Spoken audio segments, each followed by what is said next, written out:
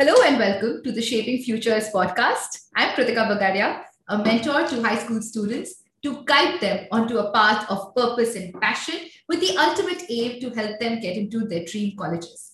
Through this podcast, we are interviewing change makers and experts in the field of education to inspire our young learners to take action and an active charge of their goals.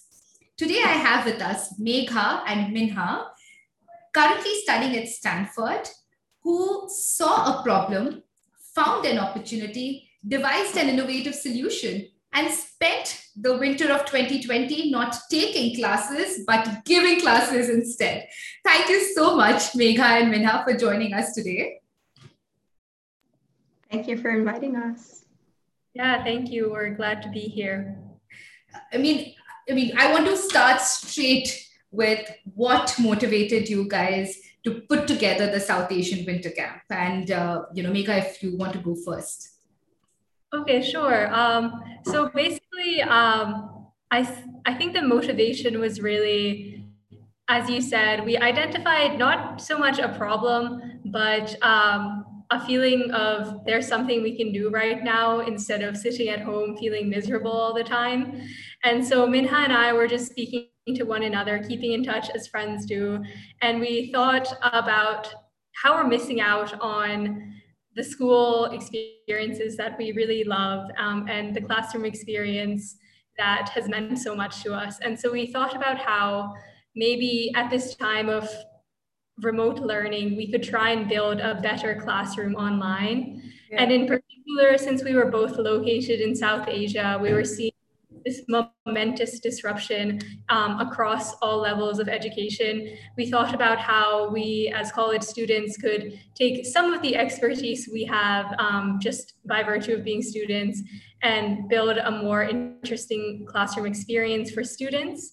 And then in addition to that, it kind of evolved into adding mentorship components as well, because alongside being outside of school, there's also this sense of just a lot of instability and uncertainty. And it seemed like a very opportune and important time for younger people to meet with someone similar to them and receive some guidance.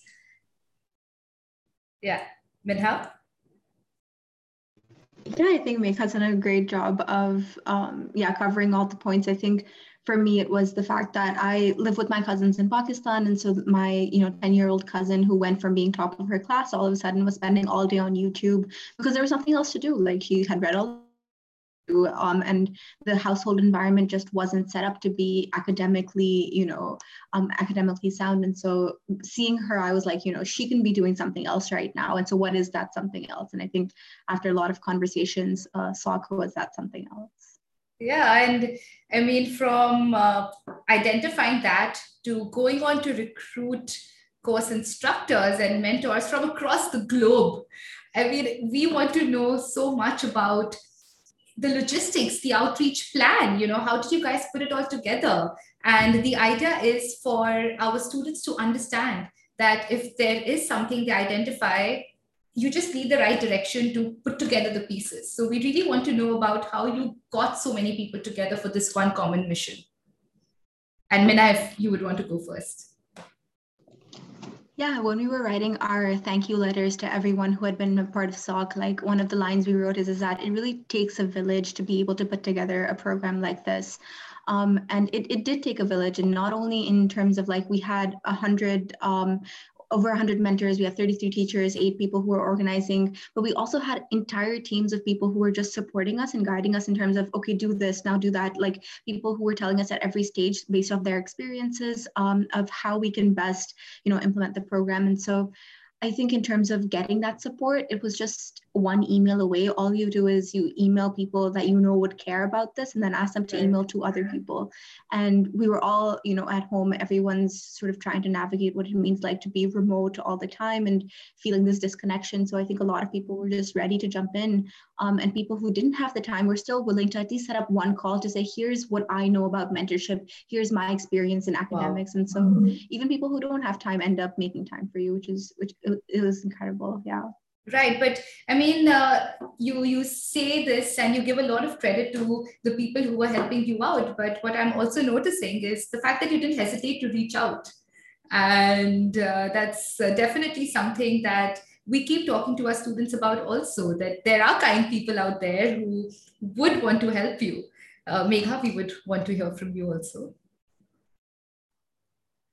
Yeah, I think the main takeaway I had from this experience of reaching out to people who I honestly had no personal connection to going into it, but realized were just invaluable resources and so kind and giving with their time, is that at the end of the day, it's really just about thinking that when you have a good idea and a promising idea, or even just like an inkling of an idea, people are really happy to talk to you about that. And if it's something that they care about and have had experience in, they know what it's like to be in your position, to be like kind of completely uncertain and just venturing into something for the first time. And so they will be charitable towards you, and they will really often take you under their wing in a way that you might not have even asked them to do. So I think just being a little bit brave and having some faith in your own idea,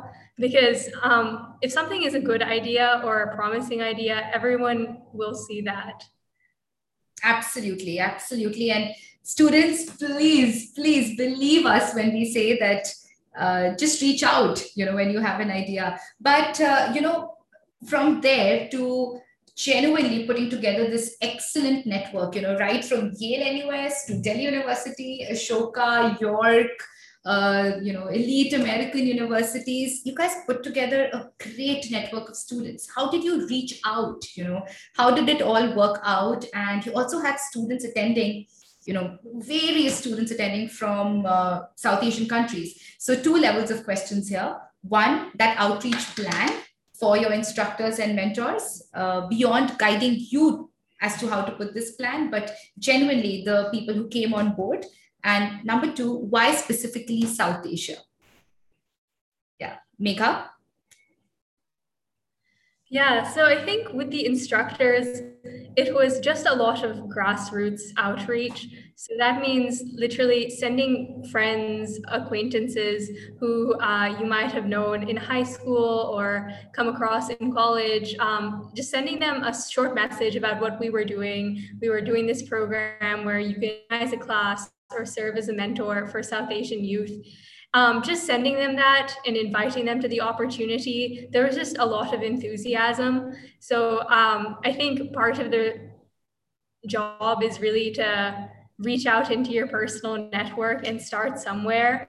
Yeah. And word of mouth is really effective, especially when it's something that's based around human relationships and teaching a skill or a area of interest you have to someone else.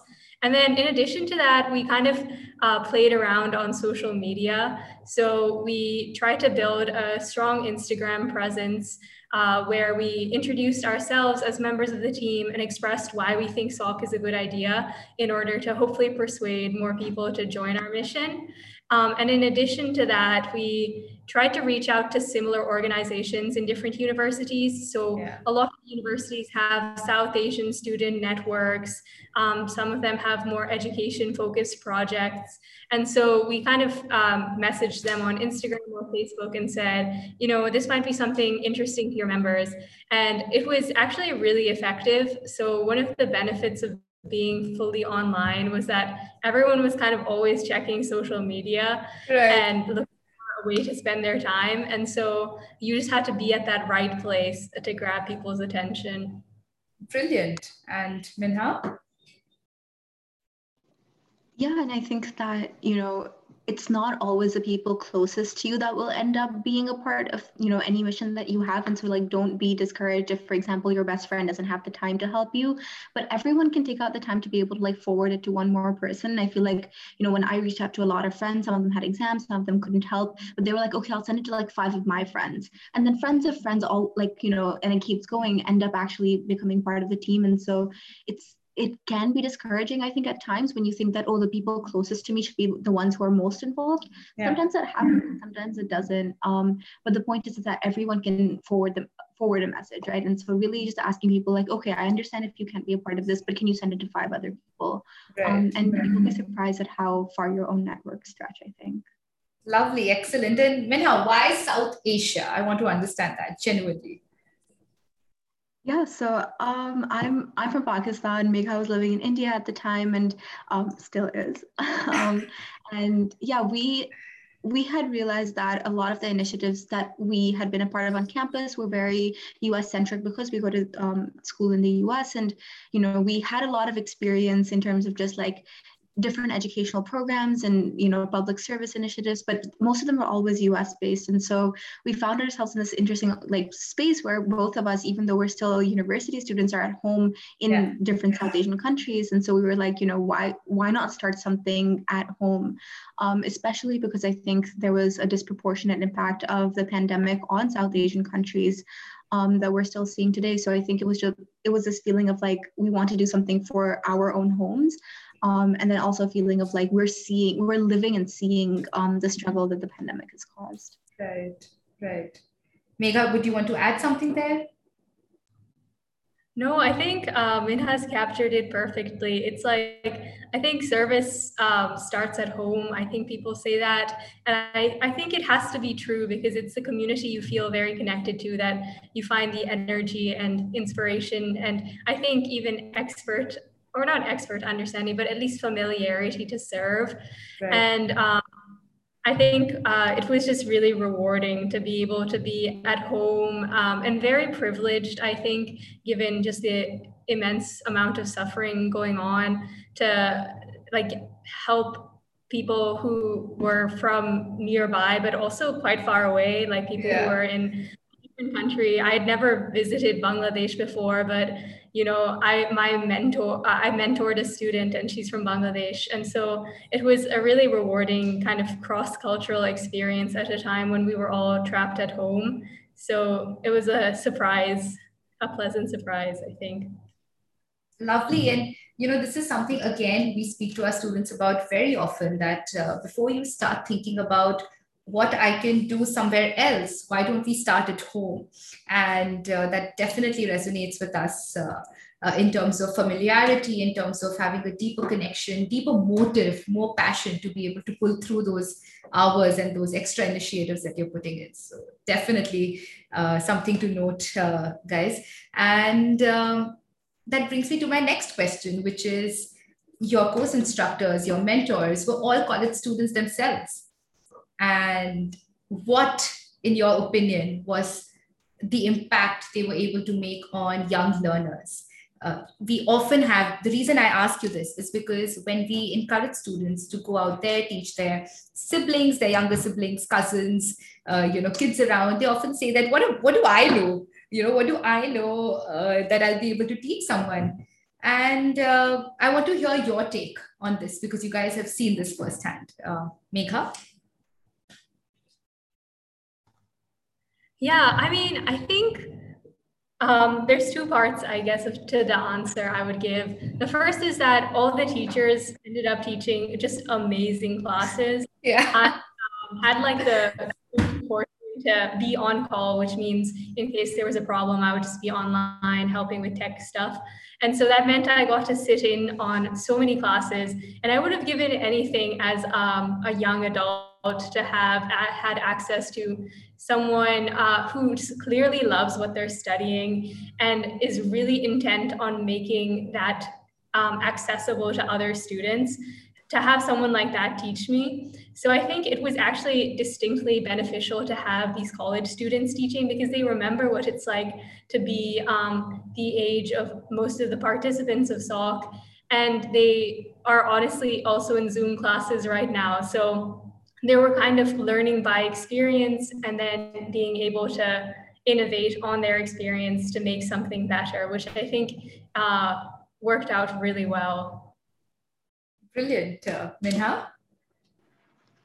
Yeah, so when we were choosing instructors in our application, we actually didn't ask for a resume and we didn't ask for area expertise. So we didn't say that like you need to have been studying this subject for the last 10 years of your life in order to teach it. We didn't even ask people to, lock in what they wanted to teach. We said, if you care about any subject, sign up and then we'll work with you on it. And so a lot of the people who were coming in were like, I really love English literature, but I'm not an expert. And we were like, yeah, we don't expect you to be. We expect you to be prepared, but we don't expect you to be an expert, because if we wanted an expert classroom, we would be getting, teachers who've been teaching for many years. But the point of the classroom was that it's built on this shared passion for the subject. And so we invited teachers who just loved what they were studying or loved what they wanted to teach. And then we said, let's work together to be able to do enough research, to be able to prepare enough to have a really quality classroom. And I think that that's really, something that a lot of students don't realize is that like you don't have to be the best at something in order to contribute to it. Be prepared. Like don't come in and just like make it up on the spot. Be prepared, but you don't have to already have that knowledge. You can always seek it. Wow, that's so interesting to know. I had no idea about the vetting process of bringing the course instructors and mentors on board, and shared passion was the one common metric that you guys put together. And I was going through some of your courses, right from gender to Bollywood to this absolutely incredible variety of courses that were being offered. Were you guys always thinking about, or probably sometimes thinking about, will students opt for this? Will they take such classes? Should we even offer these abstract classes? Because the reason I ask again is because when we are speaking to high school students and encouraging them to take summer programs, the one question we often get asked is, hey, but I don't plan to study this. Why do I take a class in cinema when I'm clearly majoring in physics, right? So I just want to understand a little bit of how you guys put together those courses. Minha?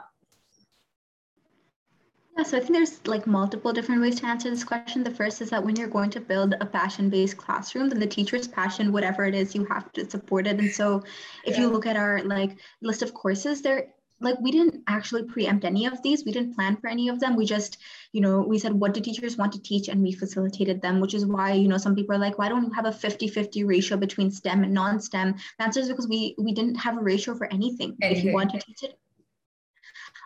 And the second thing that we did is that we did do a pre-designed survey with our students. And so what that means is that before we actually created the classrooms, we did focus groups and interviews and surveys with over 100 students to say, okay, if you had the chance to learn anything, what would that be?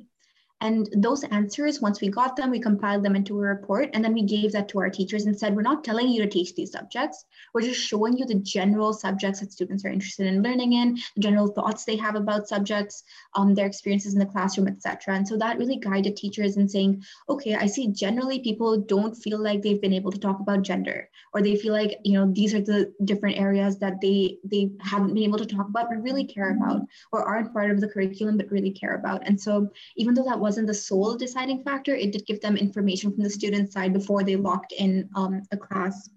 Right. The final thing is just that our classrooms were meant to not replace academic learning, not replace the school environment, but to supplement it, to say that, in South Asia, both Megha and I have studied in the system, like we know that there are limited subjects that you are able to opt in for. And those subjects would always cover all of your diverse interests. And so we're not saying we're here to teach you math and English and science and all those subjects. We're here to say, if you care about something beyond that as well and haven't had a chance to learn it, like come learn it now. And so I think that mentality of like, there are different parts of you, there are different interests in you that school cannot cover. So do it, and even from a college perspective, like that's always seen as a strength, not as a weakness. Megha? No, I think Minha summarized everything really well. Like her first 2 points mentioned, it was a mix of trying to accommodate teacher interests because they just clearly really cared about what they were planning on teaching, and also just allowing them to keep in mind that there is an audience and like the co-learners in this process are students. So let's try and think about what they actually care about as well. And then I think the third stage, this idea that this isn't meant to be school 2.0, like this is not meant to be like an academic club or anything. It's just meant to be something for your personal enrichment. I think that was a really key element. And I think one thing that allowed for that was that the program was completely free. And so it meant that the students who signed up didn't have to keep in mind, like, what will I get in exchange for this? Because unfortunately, sometimes that's what paid programs end up becoming. So they could kind of just go in there and say, I have a few hours on Saturday. I want to talk about cinematography with these kids from other countries. And that makes me wonder a little more about your mentoring program. And again, I'll explain the reason why I ask. When I started out with my mentoring services, the only thought I had in mind was if I could be the mentor that I didn't have in school, or I wish I had in school, maybe I'll have some value to add. And there were obviously these doubts as well, right? About the fact that now I'm 29 years old. I started when I was 27. What will I teach? How will I guide? And why will anyone listen to me? So when you guys were putting together your mentorship program, what were some of those things you kept in mind? And what is the impact you saw on the kids? Because you guys were in and out of those classrooms, you guys were mentors yourselves, to kids. We want to know more about, how you devised your mentoring programs and the impact it created on your audience. And Megha, if you could go first.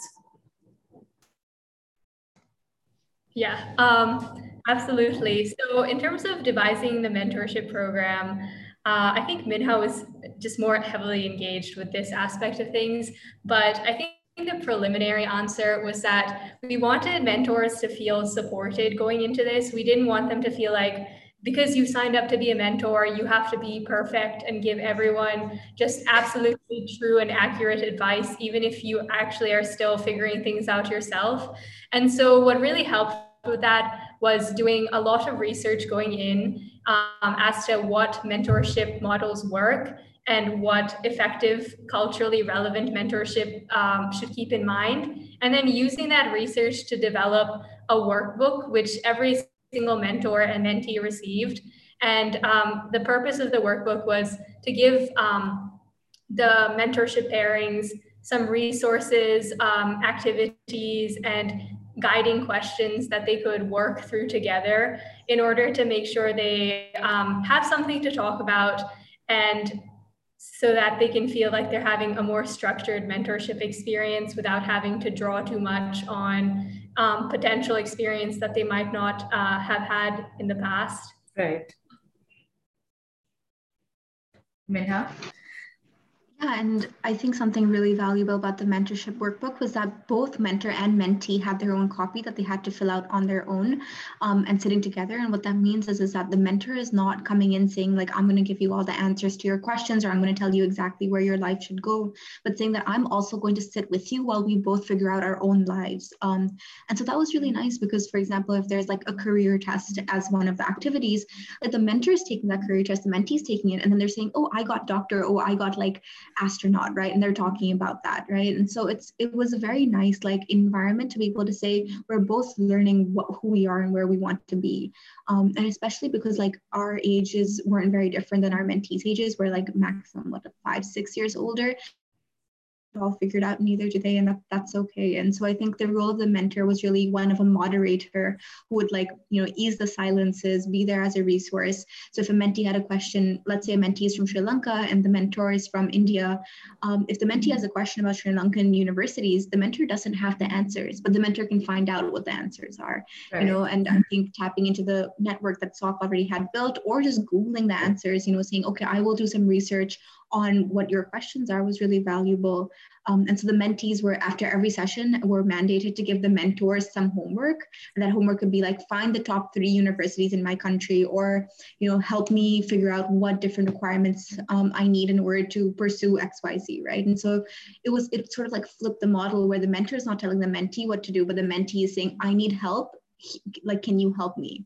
And so it was a really great environment. I think that mentorship was able to like connect people from all over the world to sort of question very similar things. This is incredible, an incredible way to keep the mentor, on her toes. And I genuinely resonate with this too, because, there are sometimes questions that I get asked and I don't have the answers to, and I excuse myself for a day to find those answers. And then there's this drive to really find that answer and, come back, and it just pushes everyone to do better and be better. And this is an incredible model that you guys put together, and it's definitely going to help our students, who are listening to this. Moving to a little more different context now about your program, which is the fact that you guys planned this, executed it, everything online. And I'm sure there has been a ton of learning for you guys in terms of, reflection after the program as to what you guys did right, what you guys could do better. And we really want to know some of those experiences of yours so that our listeners who are probably planning some projects of their own could learn from these incredible experiences of, your project.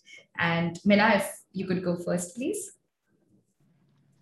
Yeah, so we actually did a very extensive evaluation process after the winter camp was over. And so I'll just share some of the things that students and teachers shared about the online experience.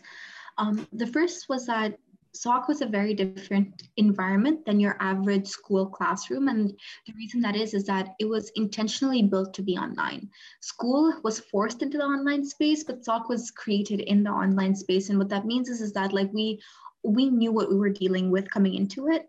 And we made those sort of necessary changes to the model to be able to accommodate for this online sphere. And so I think that that's this intentionality of saying, I'm coming to the online space, how can I optimize it, is really important, as opposed to saying oh no, the online is always going to be inferior to real life, because it's not always inferior. SOC could not have happened in person. We had 400 students from 5 different countries.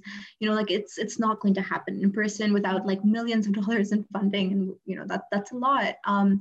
And I think another thing is that we don't realize that even though online learning, of course, has its drawbacks, it also has a lot of pros in the way that people who, would not have been able to get a visa, would not have been able to get parental permission, would not have been able to leave the house, the cost of the program would have been so much higher. There's so many different barriers to being able to participate that we didn't meet, because all you needed was your cell phone and an internet connection. And so I think in terms of the strengths of the online sphere, there are so many barriers you just don't have to deal with. With regards to the cons, of course, some people had internet that would cut out, or load shedding, the electricity is gone for a couple of hours and then you're stuck. And so there are, of course, drawbacks, but I think that the barriers we overcame really just made me value the online sphere so much more. Brilliant. Megha? Yeah, I fully agree. I think in terms of access and equity, the online space has so much potential, and I'm so glad in a sense that we were forced to contend with it this time around.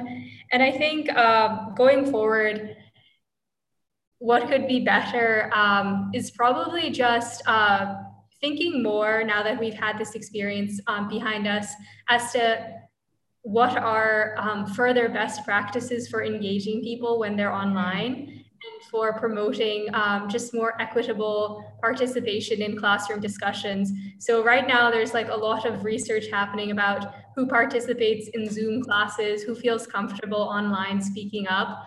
And so I think going forward, just keeping in mind what these insights are when trying to make sure everyone participates, everyone has their, unmutes themselves if possible and says something, feels the sort of confidence to do that. I think that will be important to keep in mind. Yeah. But I think we also did all right on that end, in that people felt generally very comfortable on these classes, even though these were all relative strangers. They were happy to discuss some quite personal and sometimes tricky topics with one another. And I think part of that is just building the right culture. So it's a mix of technology and planning on the part of the teacher. That's incredible to know, because, when we also plan our sessions and workshops online, the biggest, point comes down to, will students put their videos on or no?